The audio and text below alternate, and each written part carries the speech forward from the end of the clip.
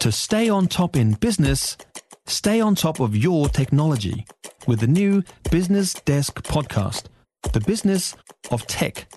Listen on iHeartRadio or wherever you get your podcasts.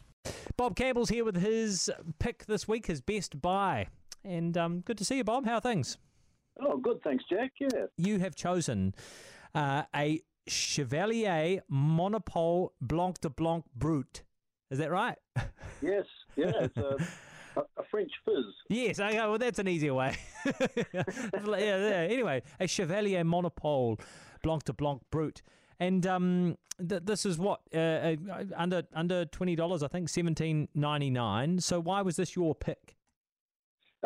Well, a friend asked me to recommend a sort of crowd-pleasing and classy sparkling wine for under $20.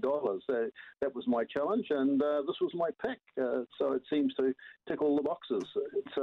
It's a fresh, crisp, dry sparkling wine with. It's got more texture and flavour than Prosecco, and at a similar sort of price, which is the popular sparkling beverage at the moment.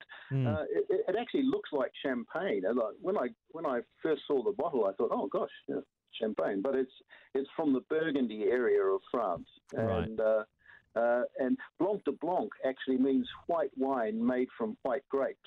And in Champagne, that white grape is only allowed to be Chardonnay.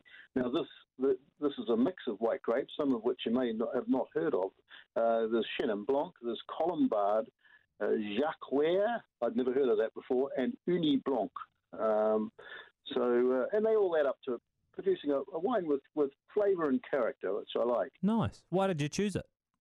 Well, it's a good backup bottle. You know, it's nice to have a bottle of something that everyone will like if friends drop in unexpectedly, and this sort of fills the bill quite nicely, I think. And at the price $17.99, you can use it as a base for champagne cocktails, or give it a dash of orange juice or cassis, or jazz it up any way you like. It's not a crime, that's for sure. So you can get it at the Good Wine Company in Auckland for $17.99, from Vino Fino in Christchurch, or Liquorland Forest Hill for the same price. You reckon it looks really fancy too? It's really well packaged. What tips do you have for maintaining sparkling wine, Bob?